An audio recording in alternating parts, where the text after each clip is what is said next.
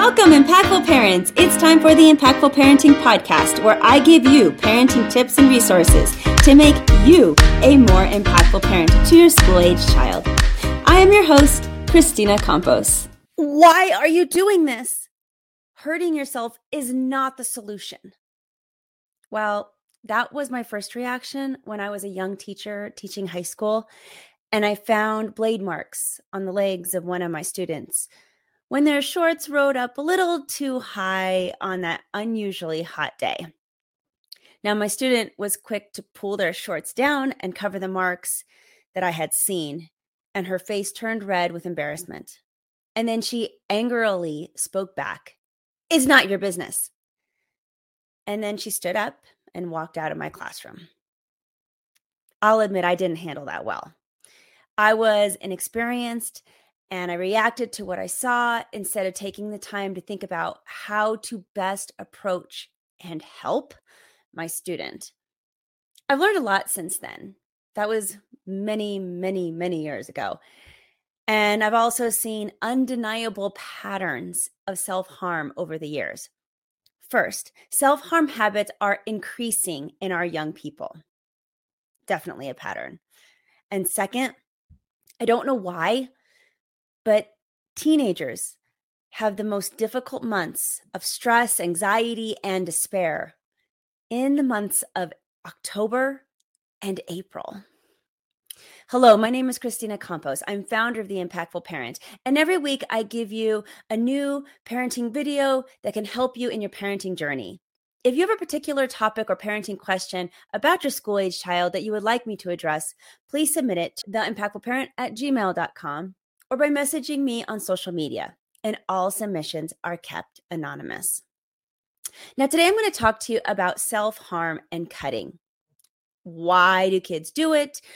What to look for in your child, how parents can help their children, and stick around to the end because I'm also going to be giving you the warning signs that the situation is getting worse.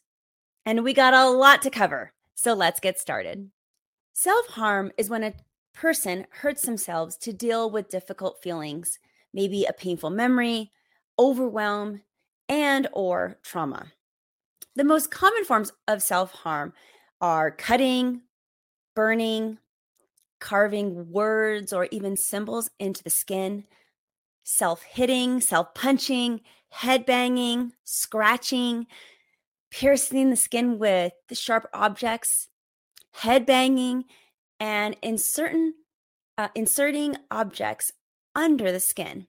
All of those are very popular.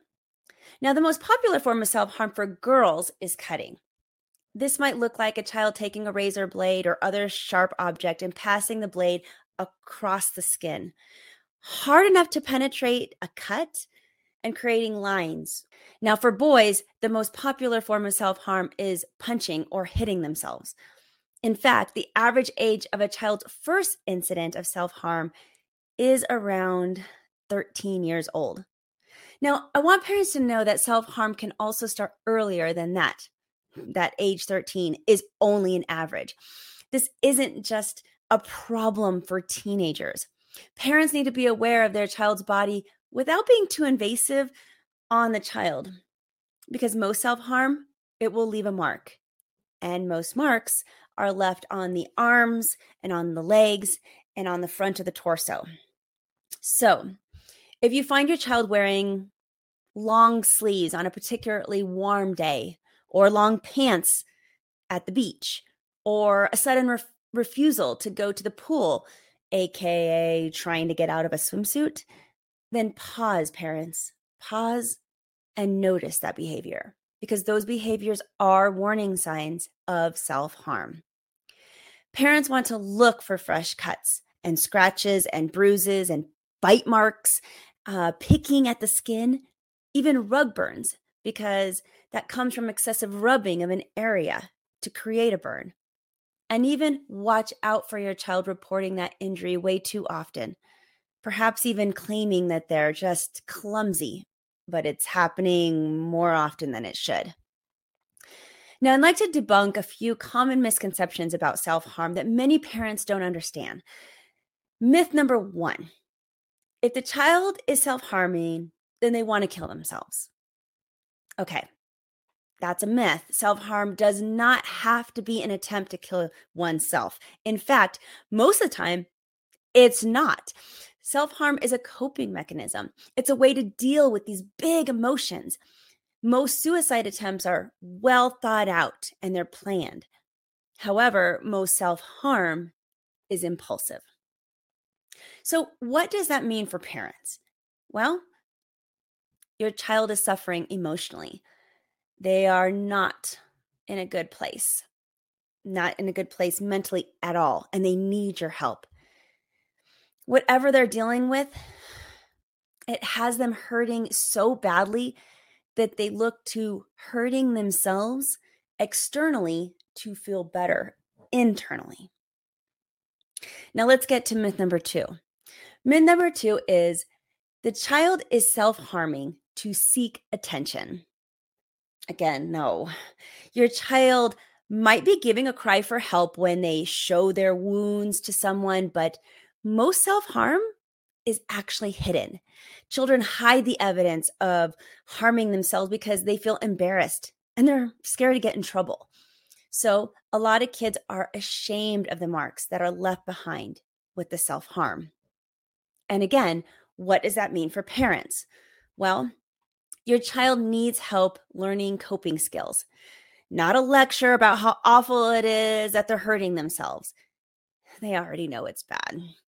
Your child doesn't have good coping tools to help their psychological pain. They can't manage their emotions productively. And your child is having trouble regulating, expressing, and understanding all of those really big feelings. They likely feel worthless, lonely, mad, rejected, and even guilty.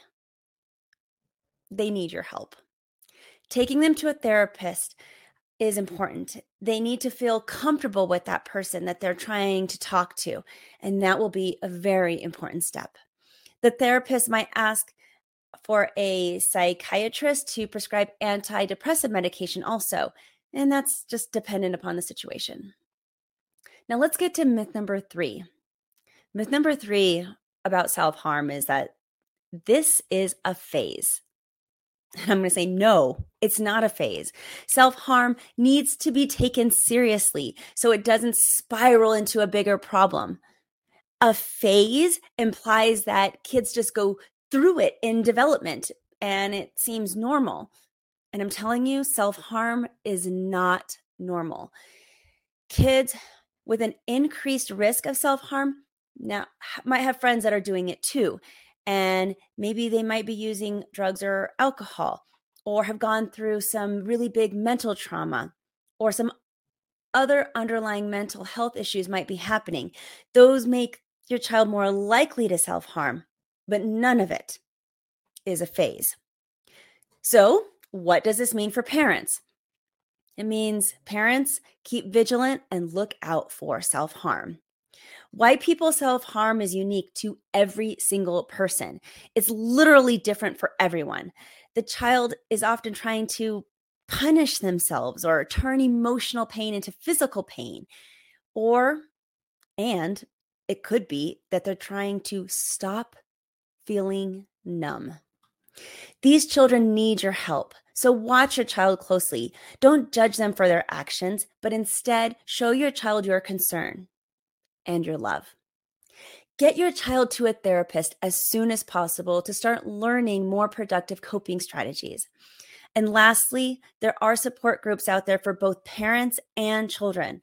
Finding a safe space to vent around other people who understand what you're going through can be one of the most powerful tools for overcoming this or any difficult time. So please, parents, look for that support or look for that support for your child too.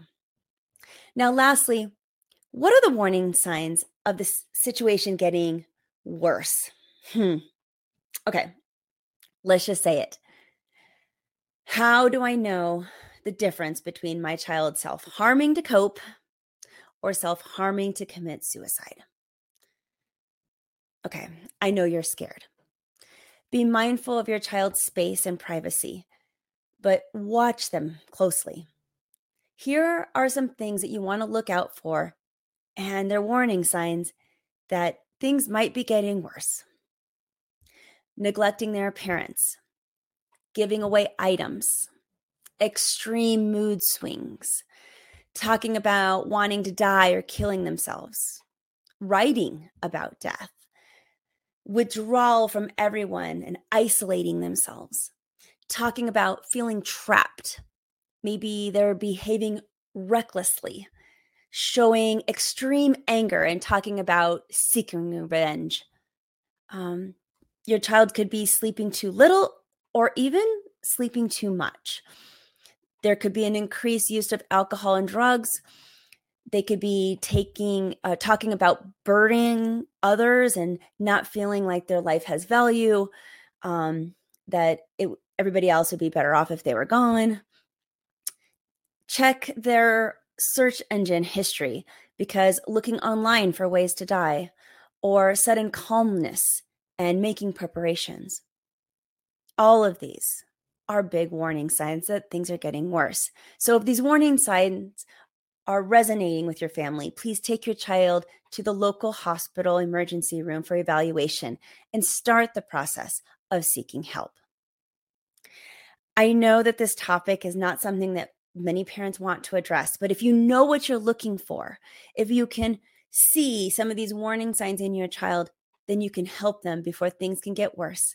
And again, this particular time of year, April, and again in October, tend to be the most difficult for children. So keep an eye out, parents. If you have a topic or a parenting question about your school-age child, please ask me. Submit your questions by social media, DM, or by emailing me at theimpactfulparent@gmail.com. Plus, if you want to become a more impactful parent, check out all that my website has to offer. I have parenting courses, family coaching, this awesome free downloadable app, and tons of resources for you. But until next time, you got this, parents. I'm just here to help. Thank you for listening today. Remember to subscribe and share this podcast with a friend. And don't forget, the Impactful Parenting Podcast is an extension of the Impactful Parent community. Go to the Impactful Parent website and download the free Impactful Parent app so you don't miss a parenting tip that can help you and your family. Thanks for listening today. So go to theimpactfulparent.com and see you next episode.